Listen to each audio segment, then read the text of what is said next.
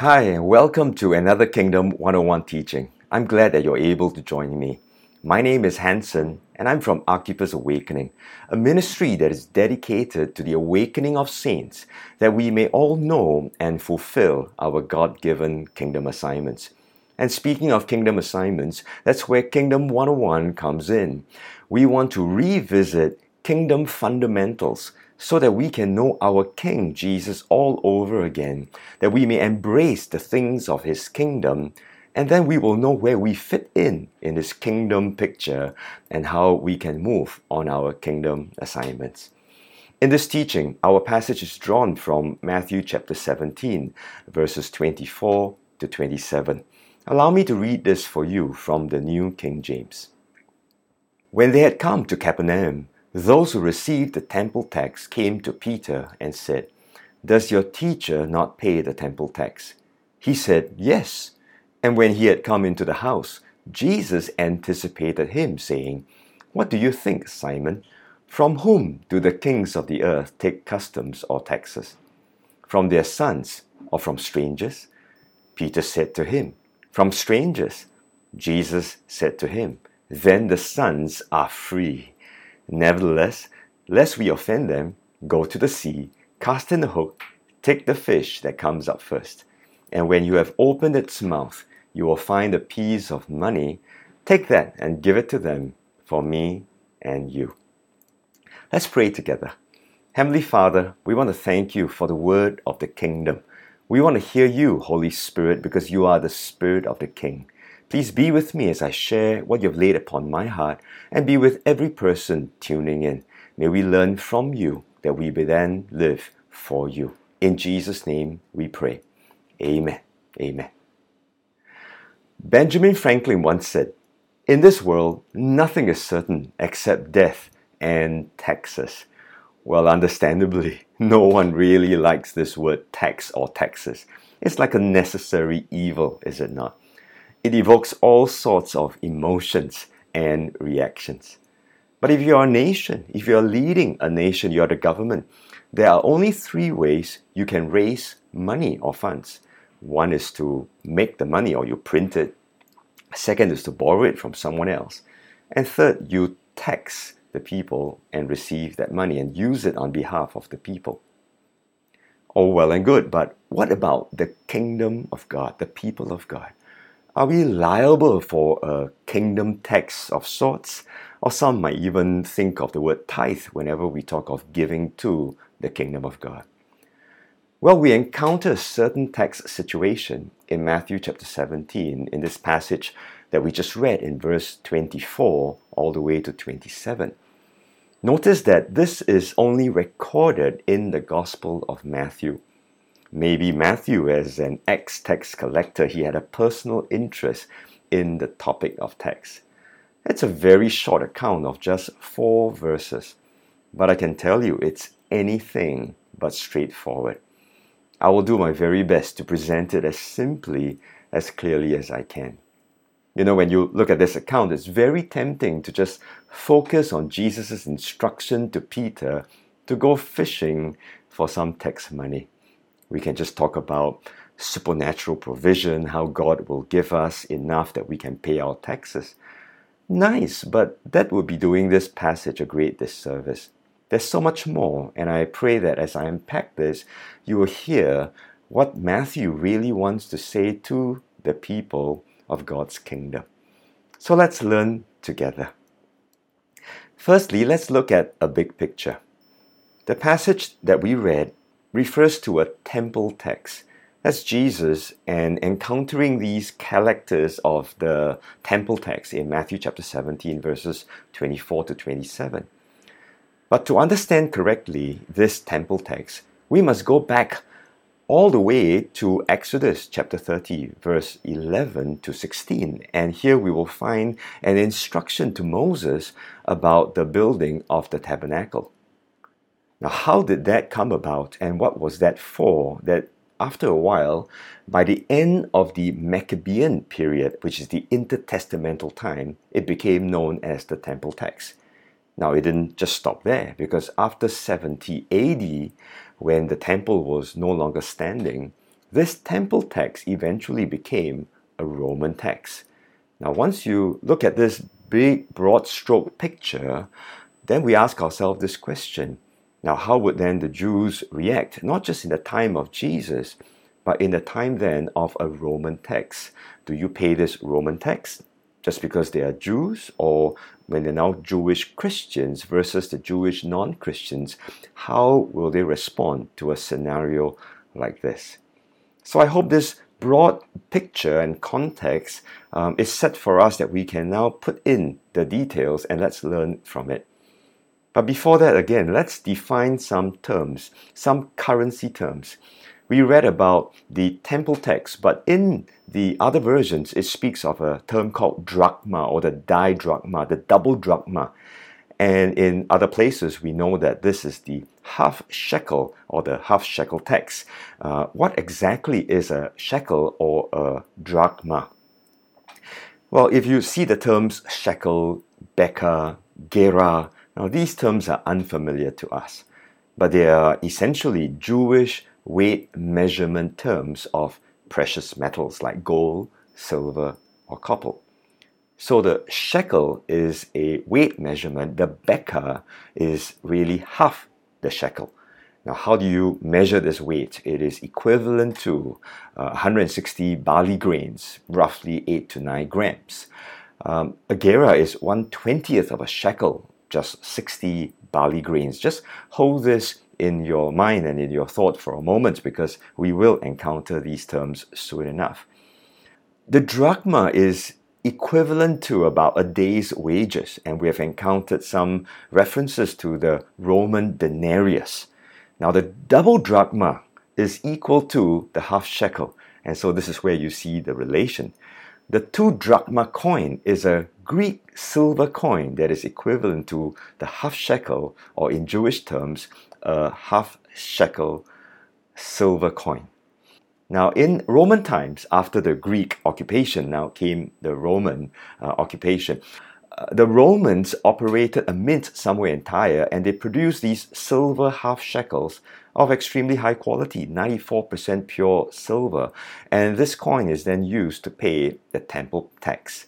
If you look at today's value and you want to know how much this might be in today's terms, that half shekel would be about 9 to 10 Singapore dollars in today's value. In verse 27, we see a piece of money. Now, that's the stater. Now, what's the stater? The stater is a 4 drachma coin. Now, if 2 drachma is half a shekel, then 4 drachma would be 1 shekel. I hope that this is helpful for you as we try to understand this passage. When the Jews came from all over the world back to Jerusalem, to the temple, they needed this shekel, and they would pay this temple tax required of all Jews at that point in time.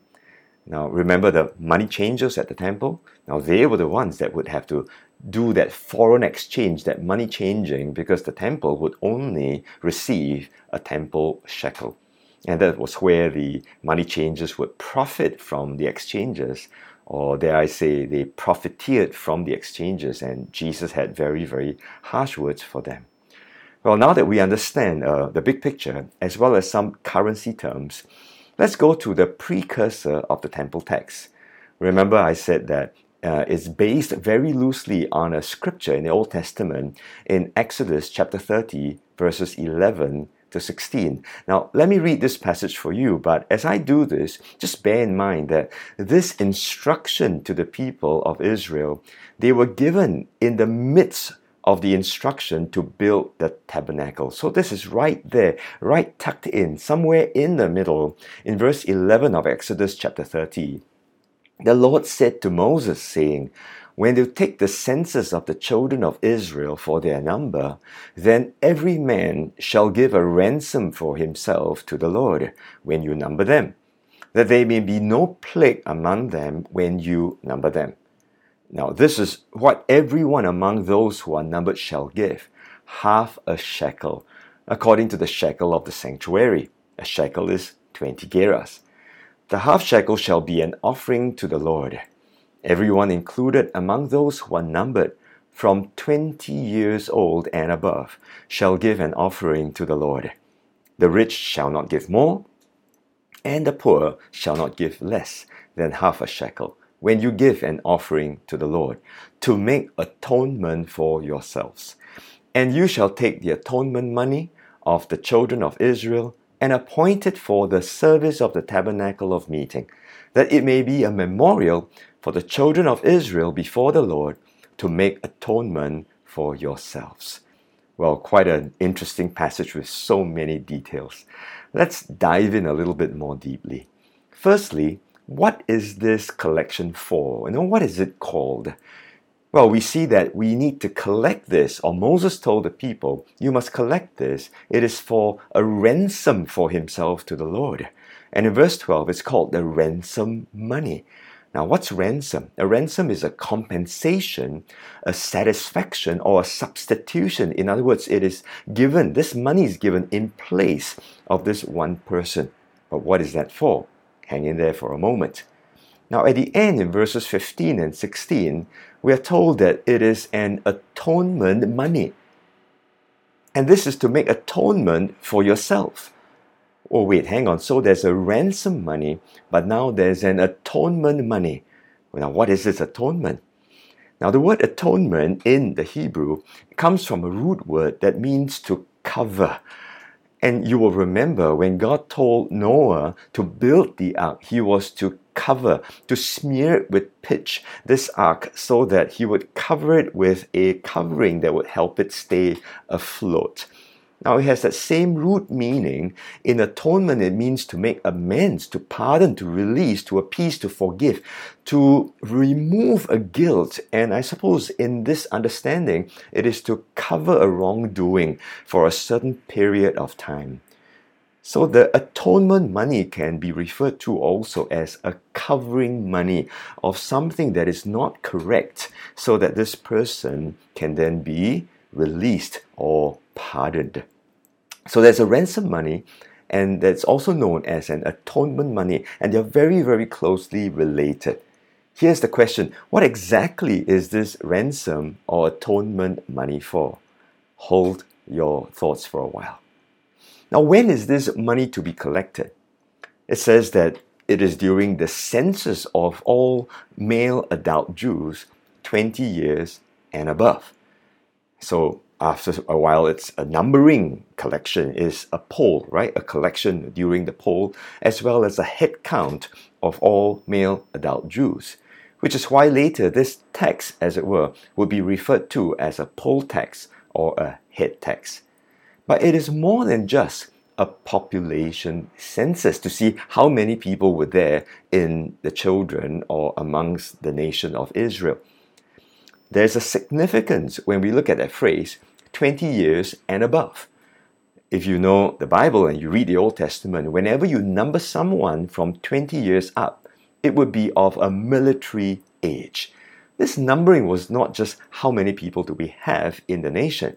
It was a numbering of the children of Israel that would refer to the mustering of able-bodied men for the nation's army. There was a military significance in this numbering. Now in Exodus chapter 30, it goes on to say that while you number, you need to collect this so that there will not be a plague amongst that numbering.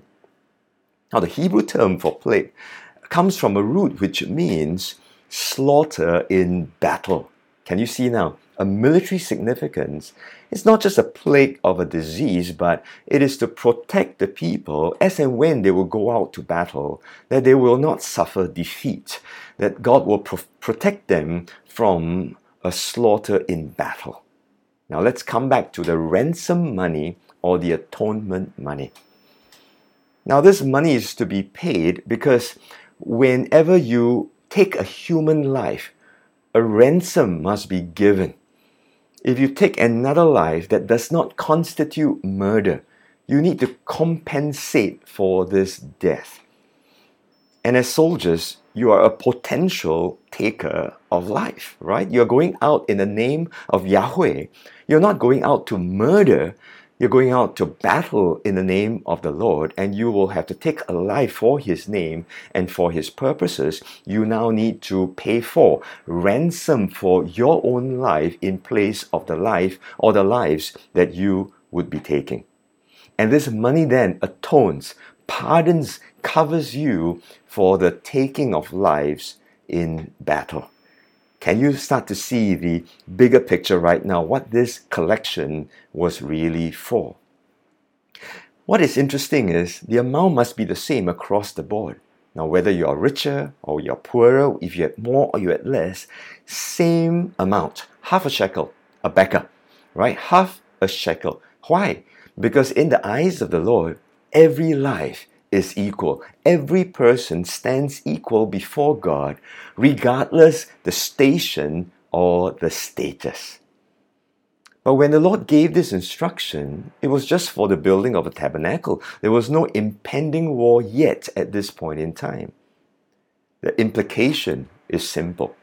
You are to be ready as soldiers of the Lord's army. Anytime you are to move out in readiness. And when you give this money, when we make this collection, ransom and atonement has already been made, provided for, so that any time when the shofar sounds and you are needing to be sent out for the battle of the Lord, you will be ready. Everything taken care of now. But let's go on. The money is collected, but how is this money used? Right? You don't just collect it and leave it there for nothing. God has a purpose for everything. And so in verse 16, the Lord says, "You shall take the atonement money for the children of Israel, and you shall appoint it for the service of the tabernacle of meeting." So can you see the different needs and the different purposes here? One, ransom, atonement. But two, it is now for the service of the tabernacle of meetings. Now, if you look at the word service, it seems to suggest, right, it's like a sinking fund to be collected.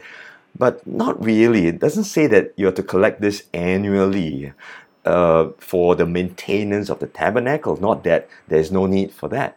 But it's not really annually. But later on, it became an annual requirement for the Jews. Specifically because it was given in the middle of giving details of the tabernacle. It was given for the construction of the tabernacle.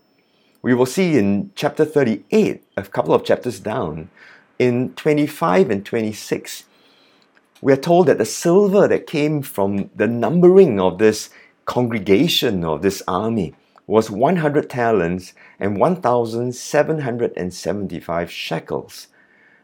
A beka for every man, that is half a shekel according to the shekel of the sanctuary. And for everyone included in the numbering from 20 years up, 603,550 men. If you know this number, you will compare it in Numbers chapter 1, 46 and chapter 2, verse 32. It's the exact same number that was numbered from the tribes as well as the armies of the Lord. Exactly. So out of this number, you collect 301,775 shekels. Now, what is this for? Verse 27 tells us 100 talents to make 100 silver sockets for the tabernacle.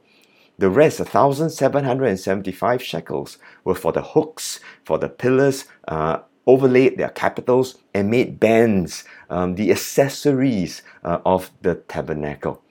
So can you see, it's very specific for the construction of this tabernacle, which means once it is done, it's no longer required until for perhaps another collection later on. What we must note also is that they are not told to give to the construction only. Free will offerings were taken, and we are told in Exodus chapter 36 that the people gave so much that Moses had to tell them, please stop. So they gave to the temple, not that they had to, but they gave it in addition to the free will offering. But these were specifically for the ransom and atonement money that would be needed. Now, later on, this same tax, as it were, was required for the repair of the temple. Later years, when they had kings like Joash and some other kings, they would institute this again to collect. So what I want you to see is that this is as and when needed. It's no longer tied to the census or the mustering of troops. But the question is then, why impose this tax? Why not just collect a free will offering? Because you would be able to get enough funds also from the people. Why a tax? So let me summarize this rather lengthy introduction and discussion about this Exodus chapter 30 collection of the ransom and atonement money.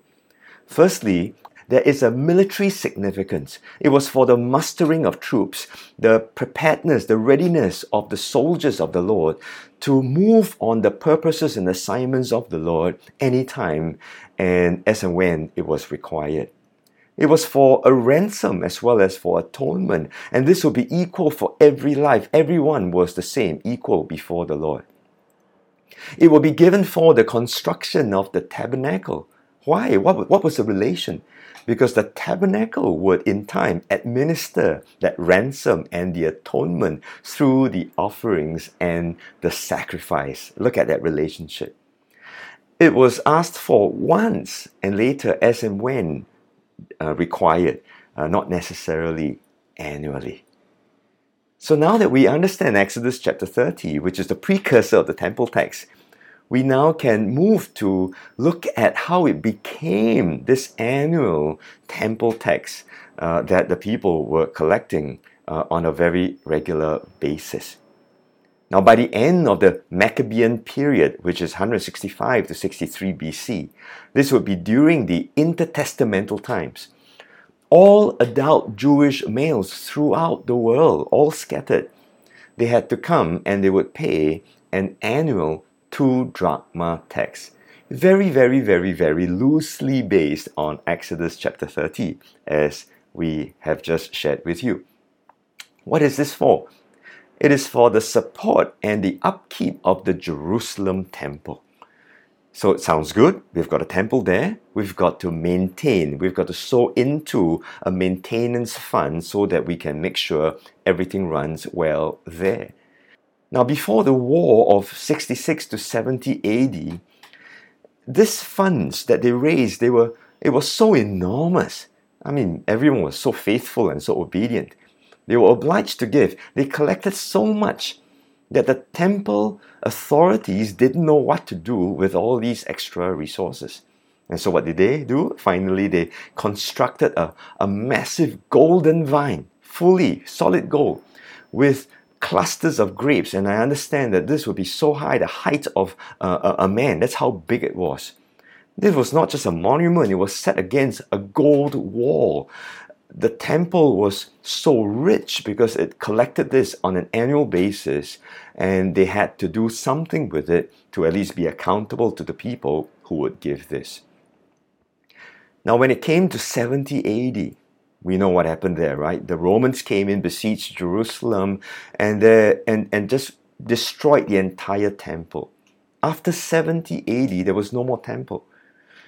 But the Jews were so zealous in fulfilling this obligation that they kept giving money to Jerusalem, and the Roman governors were then thinking, all right, now there's no temple, they're still giving this temple tax. What do we do with it? I tell you what, we will repurpose it. There's no Jewish temple. They now reallocate it to their own needs, the temple of Jupiter. So they seized all these funds for their Roman temples and their purposes. Now, we must also note that this temple tax was not compulsory, but it became a required obligation of all the Jews. This was not necessarily law, although the Lord did tell Moses to collect it in the time of the tabernacle. But it became, over the years, a very, very strong tradition. So can you see, we can take scripture and give a biblical scripture or basis to almost anything and everything and make it into a law and even a tradition, and became then an obligation. We can be shackled even to a half-shackled law. And that's why the collectors would be sent out to solicit these funds. Why? Because certain groups refused to comply. They said, look, this is voluntary.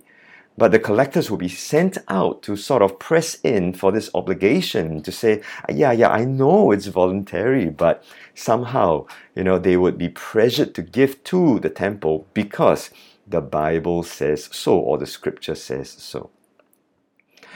And here we then have to ask this question, what about Jesus and his disciples? Now we are ready to unpack this text in verse 24 of Matthew chapter 17. When they were in Capernaum, that's Jesus' home base, right? His operation base where he would be moving into the regions of Galilee from. Those who received the temple tax, the collectors, they came to Peter and they asked, does your teacher not pay the temple tax? Now, these collectors, they had some reasons to wonder whether Jesus would pay such a tax. Because through other traditions, the tax would not be imposed on those who lived off charity. Right? So even in our day, we have a tax-exempt status for charitable organizations. And if Jesus was like a traveling minister living off charity of people, would he then pay the tax? Was he exempt? Now, the Sadducees didn't really agree with this, so they disapproved of this. Another group, the Essenes, now these were the pietists. They thought that the temple was impure in the first place, and that's why they want to have nothing to do with it. Did they pay? Yeah, they would pay, but just once in their lifetime. And they would withdraw into the wilderness, they would separate themselves, and temple, I don't want to have anything to do with the temple anyway. In fact, the priests of the day, they were exempt also from the 2 drachma tax. And later on, the rabbis, they were also exempt. So, Jesus, are you a rabbi? Are you acknowledged as one? I mean, people call you one, so do you pay?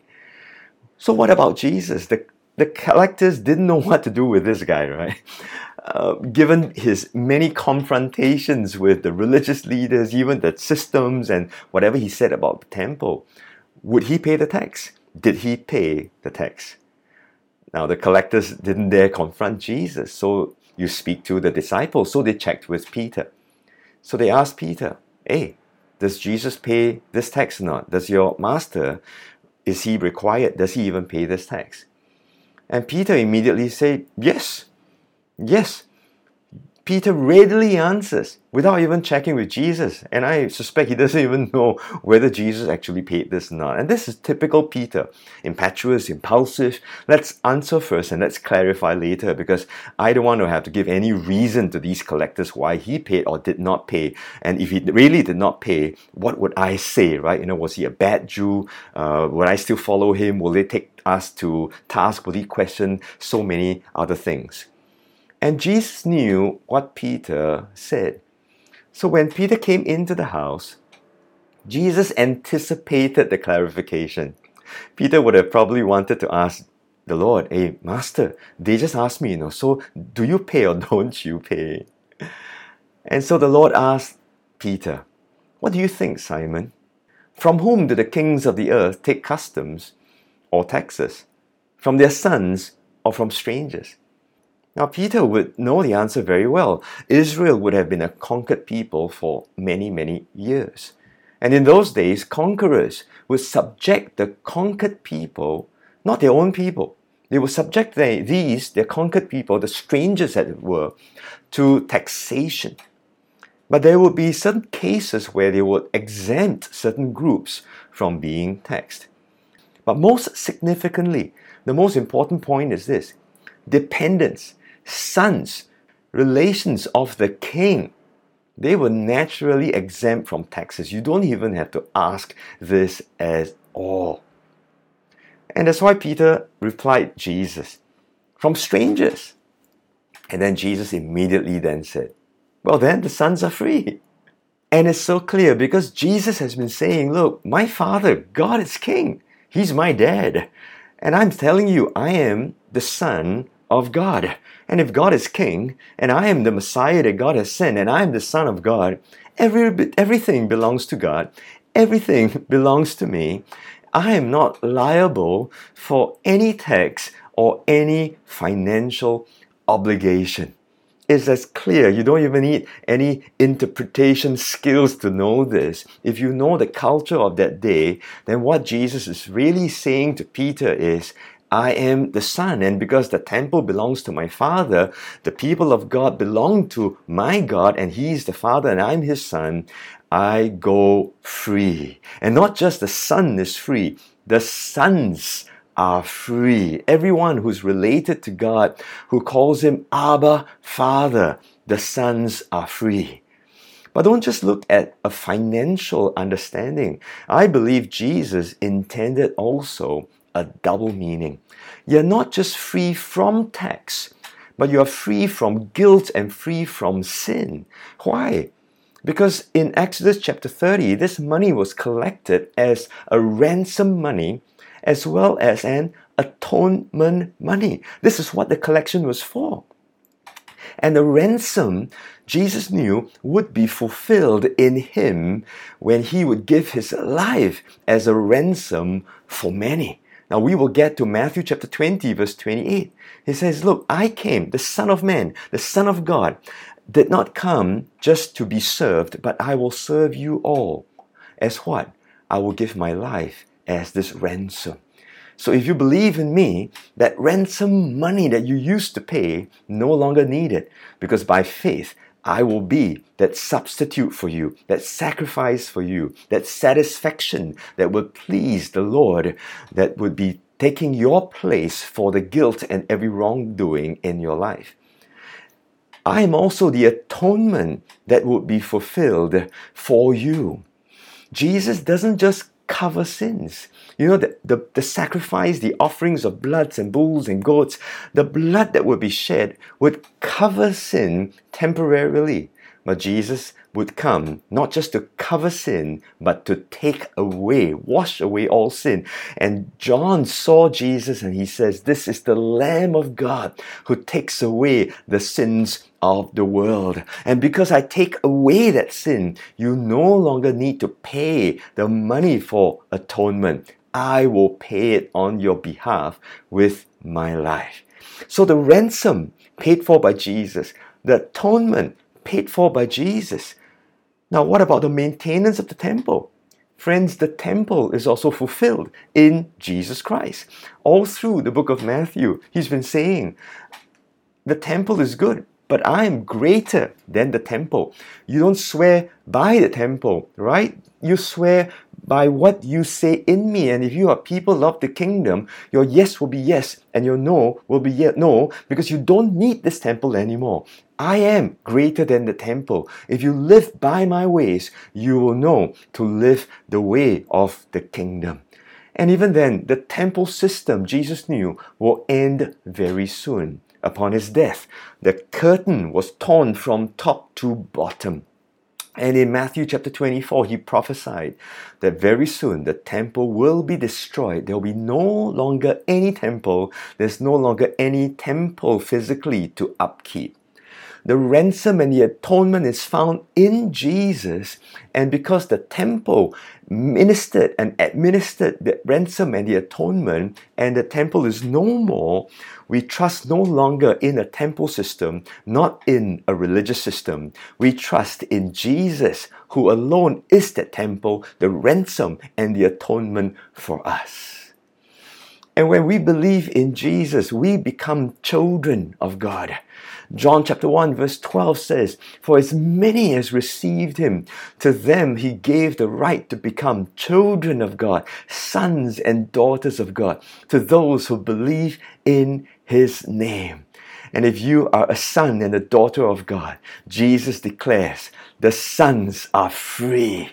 Not just free from the taxes and the money and the obligations, but you are set free from the bondage of sin, the bondage of the law, the curse of the law, the penalty of the law, even the requirements of the letter of the law. You have been set free.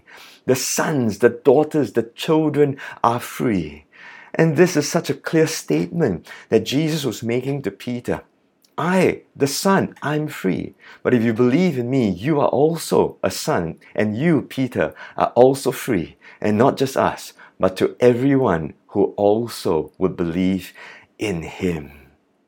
See, friends, we're not just looking at a temple text of whether to pay or not to pay.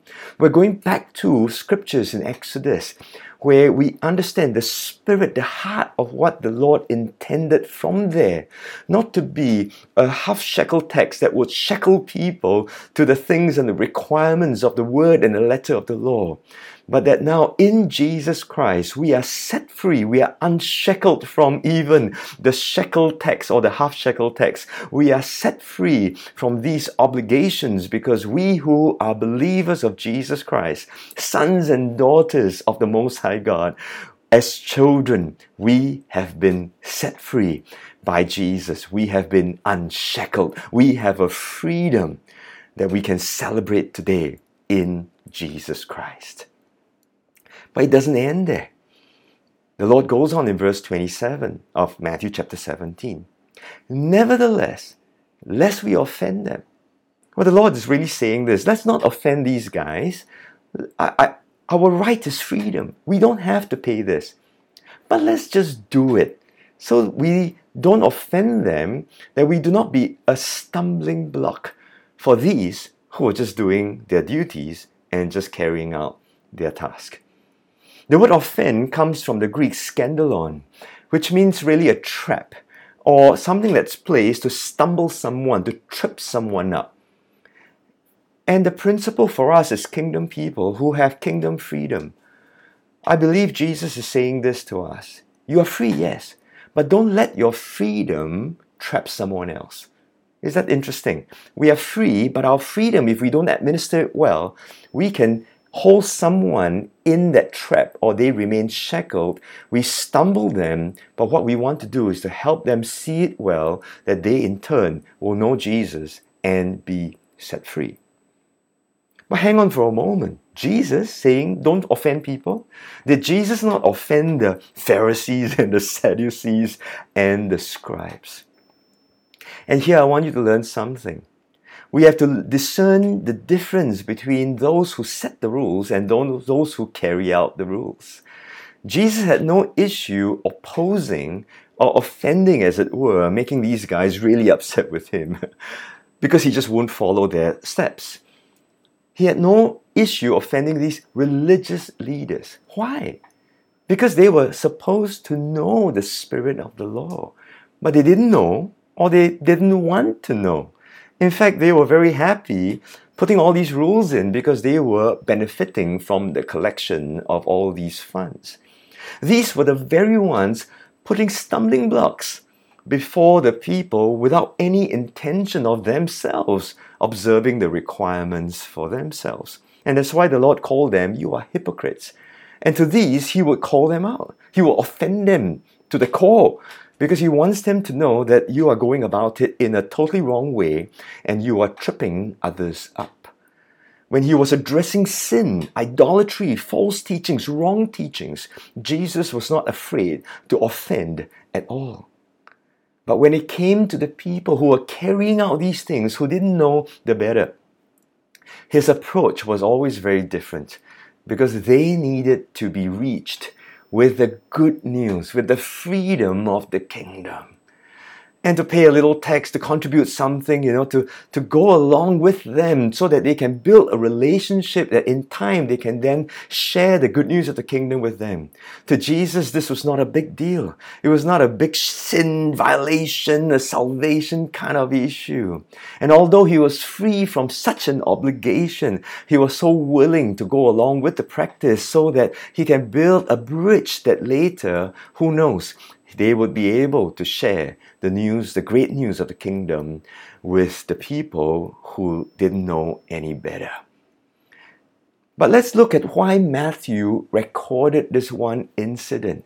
It's not something that has happened in the past that has no more relevance. By the time Matthew wrote his gospel, this would be years later.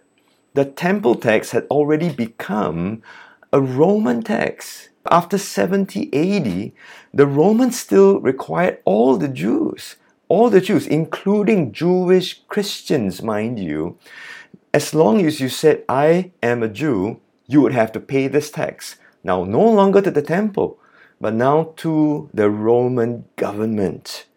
Now, what would you do if you were a Christian? You were a person, a child of the kingdom. I'm a son, I'm a daughter, I'm free. I'm a Jewish Christian. What do I do? But if you are a Jew, but you are not a Christian, you need to pay. Now, how would you handle something like that? Perhaps Matthew was recording this and the words of Jesus to say this: "You are free, I am free, but let's not stumble our brothers who are not Christians yet. Let's not stumble our brothers who have not believed in Jesus, the Jewish Messiah and the Messiah for the rest of the world. Let's not argue. Let's give this tax.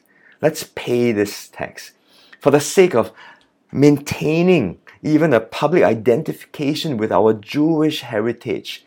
Let's join them in paying this tax so that as they look at us, we can then have a testimony and a witness that we still follow the Messiah and tell them who the real Messiah is and have the right to speak into their lives."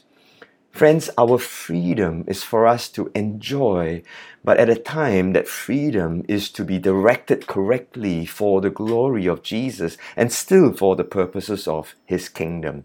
Our freedom is not for us to laugh at others who still do not have this freedom, but that our freedom can be there to build a bridge still. We have that freedom to do what we need to do as long as it does not violate a kingdom truth and a principle. We can still do it, that we can reach some or even more for Jesus Christ. Do you know Paul in his letters taught the same principle? Now, I believe that Paul also paid the temple tax and the Roman tax because he kept many Jewish customs too. He was free, he didn't have to do that, but he wanted to identify so that perhaps he might save some of his brothers and his sisters into the kingdom of God. Look at the issue of food offered to idols in 1 Corinthians chapter 8, verses 1 to 13. Paul was telling them, look, you're free to eat. It's okay. There's nothing in this food that has been offered to these idols. But I choose not to eat it, and you can choose likewise, so that you don't have to stumble someone else who feels that this is really bad and you shouldn't be really doing that. And look at that principle. I have that freedom, but I choose to give up that right for the sake of love, because I want more to know Jesus and the things of His kingdom. On the issue of finance, which is what we're looking at, of support and also wages, in 1 Corinthians chapter 9, verses 3 to 23, he said, I'm free. In fact, I do have a right to request support from you. I'm teaching you. I am sowing spiritual truths into your lives. And if I serve you in a spiritual manner, if I were to ask you to support me in a physical and financial way, there's nothing wrong with it, because you don't muzzle an ox while he works and he treads out the grain. Jesus Himself says that a worker is worthy of his wages. And yet Paul said, I will not demand this of you. I won't even collect any tithe or mandate it for you. I don't want you to tithe to me in that way, okay? That every month, you're supposed to give something to me. I will present this gospel without charge. Why? Because I want you to know that although I have this right, I will forego it. I have that freedom to ask you, but I will not exercise that. In fact, I will work and I will make sure I collect my own, or I work for myself, and so that you will see that. But if you want to give to me, I'm thankful. I will take it because that is a right. I am serving Jesus with the gospel of the kingdom, and I'm serving you. I'll be happy to take that. At this point, let me insert a testimony for you to the glory of God. As I teach this message today, we celebrate 6 years of declaring the good news of the kingdom and the things of the kingdom through the Kingdom 101 initiative. When we first started Our Keeper's Awakening, it was very clear, the Lord said, that this would be a faith ministry. And when we started Kingdom 101 teaching 6 years ago, in my heart I was thinking, Lord, shall I take an offering? Shall we pass the bag around? And the Lord drew me to this passage in 1 Corinthians chapter 9 to say, no, don't do that. Don't pass the bag around at all. I know it's your right. I know you will teach, and it's okay if you want to do that. But can I challenge you, Hanson? Present the word of the kingdom free of charge. No, don't make people give. Don't make people even feel obligated. When you pass that bag around, even when you say it's a free will offering, they feel obligated to put something in. Don't do that. But what you want just say that this is free will totally. Don't pass anything. Just leave a little box out there. And if they want, they give. If they don't, that's fine. Some of our helpers, as I shared this with them, they said, Pastor, I know your intention, but from experience, when you put a box, very few people give or less people will give. And I said, it's okay. We will learn to trust the Lord, and the people will learn to give to the Lord. 6 years later, I want to give glory to the Lord. Although we have the freedom and even the right to charge for a teaching, to request a giving into this ministry and this teaching, we've never done that other than to say, if you want to partner us, then you give. The Lord has been so faithful. People have given, and I want to take this opportunity to praise the Lord and to say thank you to each and every one of us who have supported in the cause of getting the word of the kingdom to so many more people. Now, what other examples or applications can we think, or to put this into practice? Like, for example, today, what is the day of attending a service, or gathering to worship the Lord? Now, I know in the Bible it says that they gathered on the first day. But if you want to make that a law, because it's a tradition, you say, on Sunday you just have to go to church. And I know we've been doing that for years on end. But the truth is this, we worship the Lord any day. And if you want to do it any other day, you can do that. You can gather. It doesn't always have to be on a Sunday. Don't make that tradition into a law and out of freedom curb other people's freedom and you shackle them to a day of worship. I hope you're hearing the spirit of what I'm trying to say.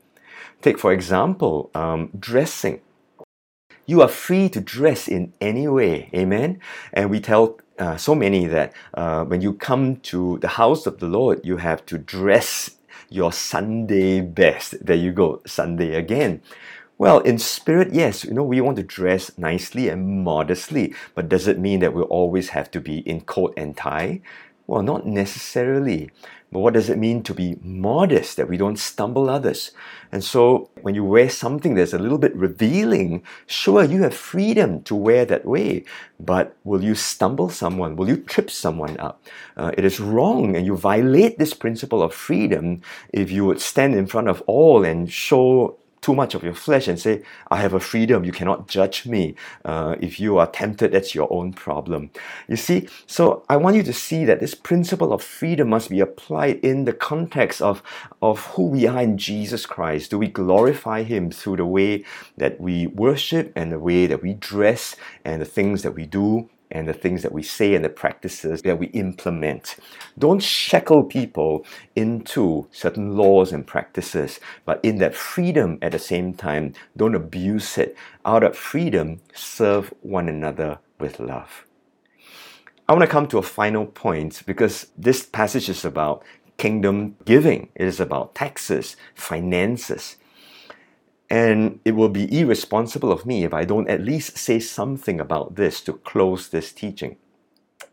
The kingdom, for it to advance, will require funds. It will require money. How do we then do that? We may be asking a question, but how about the church building? Does it not need maintenance, property? How about the staff? Kingdom assignments and needs. Don't we need funds to further the purposes of the kingdom? Well, definitely, we do need funds. The question is, how do we understand this principle and apply it? Now, if we start to look at the church building and an organization as a temple or the house of God, I dare say that that's not an accurate picture. And time and again, perhaps we have said that, we need to support the building because this is God's building, this is His temple, this is His organization. That's not really true per se. Now, I know it needs help, but let me just get to that in a while. Today, we don't have a physical temple anymore. We, the people, we are the temple of God. So if you want to maintain the temple, what you're saying is that you want to maintain the people. Let me pause for a moment. You get this point? And if you're giving temple maintenance, you're giving into people maintenance.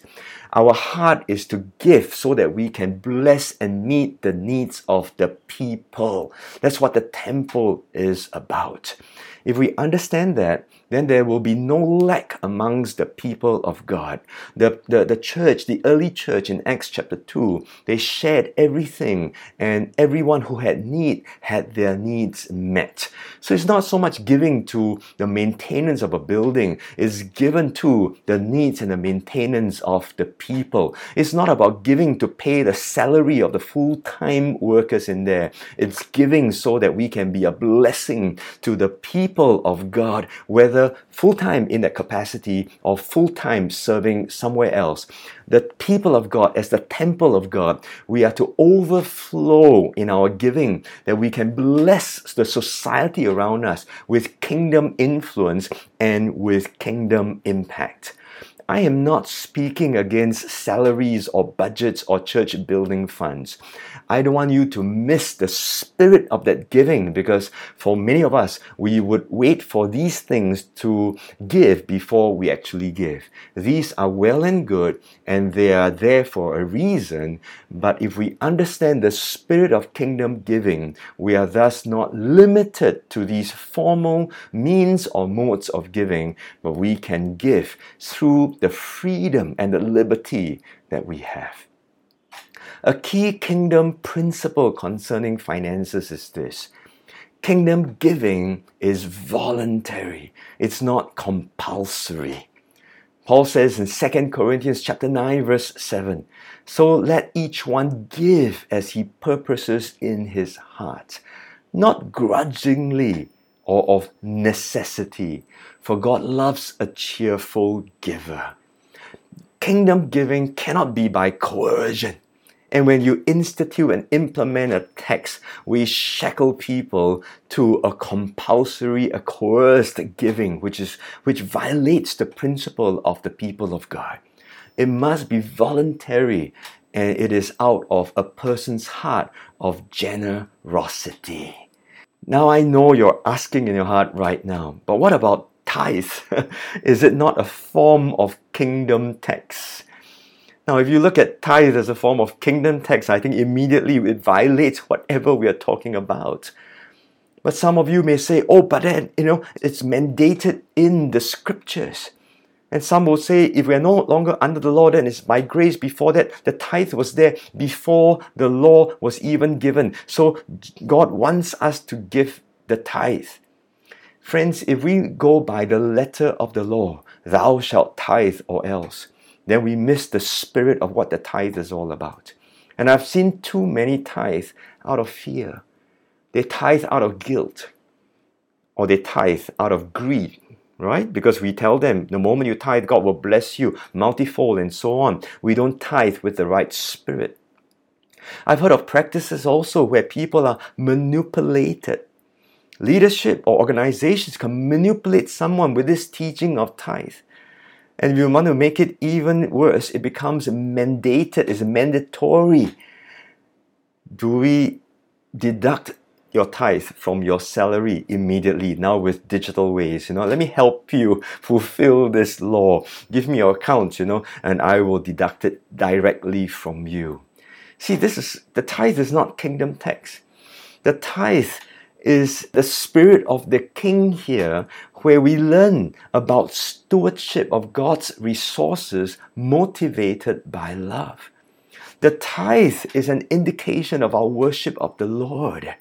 And you don't force someone into the worship of the Lord. It's a response of who He is to us and how good He has been to us. A tithe is an expression of how we honor Him with all that He has blessed us with. God doesn't give you and then mandates that you give Him back. No, He says that I will give you, but I want you to learn that you can learn to honor Me by learning how to give back to Me, but it doesn't come back to me. It's for the glory of His kingdom, for the purposes. The tithe is an indication of our faith and our trust in Him for provision. We love to receive from Him, but are we willing to release that back to Him, to trust that in time He will give again? The tithe is, in the Spirit, is teaching us how to look out for others. That when we maintain the temple, the people of God, we look out for others. We learn to be a blessing. The letter of the tithe tells you 10% is enough. The spirit of tithe tells you 10% is how you learn as a minimum to start with. But if your heart grows with the Spirit of God and the kingdom, it goes beyond the 10% as and when needed any time of the year. Friends, don't be shackled with the letter of the law as kingdom tax when you see tithe. Be released into the freedom of the spirit of the tithe, and then you can give. What's the main point?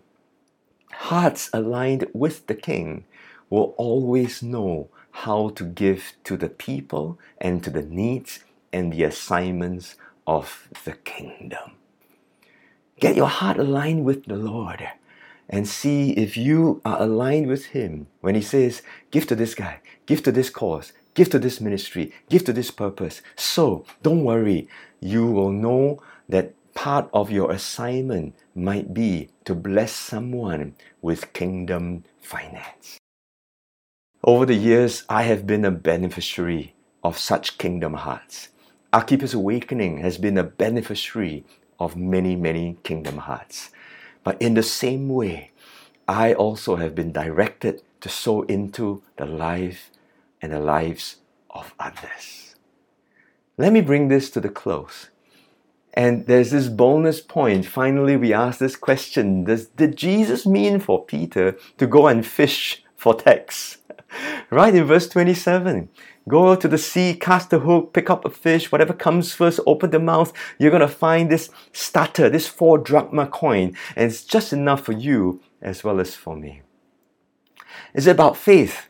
Why not? Right? Jesus just preached about faith in the passage before. If you believe, anything is possible. So, Peter, if you will just believe in me, just get out there, go fishing, and you're going to find enough for you as well as for me. Is the point about provision? Well, possibly, right? If we need to pay the tax, if we need to give the things to the people of God, God will then supply our financial needs for every financial obligation, because our King will give us provision for the mission. And if He needs to do it supernaturally, why not? He's well able to do that. Is it a point about God's sovereignty? Imagine for Peter to be able to find this coin, someone will have to drop a coin somewhere in the sea. This particular fish will have to move around and accidentally swallow this coin. Peter will have to cast a hook out there and catch not any other fish, but this one particular fish at that particular time to find that particular coin to pay this particular tax. God is sovereign in all things. If He needs to provide and if He needs to have a providence over that situation in our lives that we can enough, why not? Now, all these are great points, and they're good ones also. But notice something here. Only the instruction by Jesus is recorded. We are not told of Peter's response. Perhaps it's not Matthew's main focus.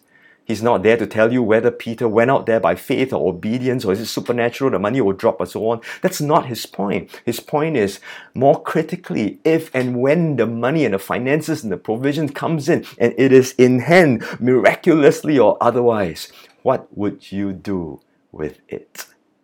You have been set free. You have been unshackled. You don't have to be bound by these things. But what would you do with your freedom? So let me close with this, my friends. On this issue of taxes, 3 ways governments would raise money, right? They would print it, make it, or they will borrow it, or they will tax it. 3 ways. Is this the way of the kingdom of God? I don't think so. We don't have to tax people for that. I'm not saying don't pay your taxes that are due soon. That's a different category. But the way of the kingdom is not in this way if we learn how to align our hearts with the King. We're unshackled. We have that freedom. We have kingdom freedom. I just want to say again, be careful. We can be shackled by tradition or use scripture to justify any practice. At the same time, it doesn't mean that we dispense with God's words and His ways, but always seek to discern and understand the heart of the King, what is in His law, and then by the Spirit of the King, we learn how to live that way. Freedom in Christ frees us to live out this Spirit of the law, the way that God has intended. Along the way, don't stumble others with our freedom, but use this freedom to build bridges with others so that we can, in time, point them to Jesus. And finally, remember this: kingdom giving is voluntary, with love and with generosity. God will provide enough, not necessarily equally, right? But enough for His kingdom and His people. And it will give us great opportunity for us to learn how to share and to help one another in the things and in the spirit of the kingdom. Let us pray. Father, thank you, Lord, for this word. Lord Jesus, Lord, we thank you that you open our eyes to see the Spirit of the Lord by your Holy Spirit. Oftentimes, it's so easy just to be told, do this, don't do that, yes, no, you have to, you don't have to. But Lord, you want sons and daughters to be matured, Lord, to know how to move with the Spirit of your King and of you, Lord, so that we can then make good decisions with the freedom that has been given to us. So I pray, Lord, help us to steward finances well, even as we believe and know that you provide more than enough for all of us, Lord. And that for those who don't have, may we be the vessels, that we can be the channels of kingdom blessing, to voluntarily, generously bless someone, to love someone, to provide for them, to let them know that God loves them too and will give them enough. And may we help also usher many more into the freedom of the King and the things of His kingdom. We bless you and we thank you. In Jesus' name we pray. Amen.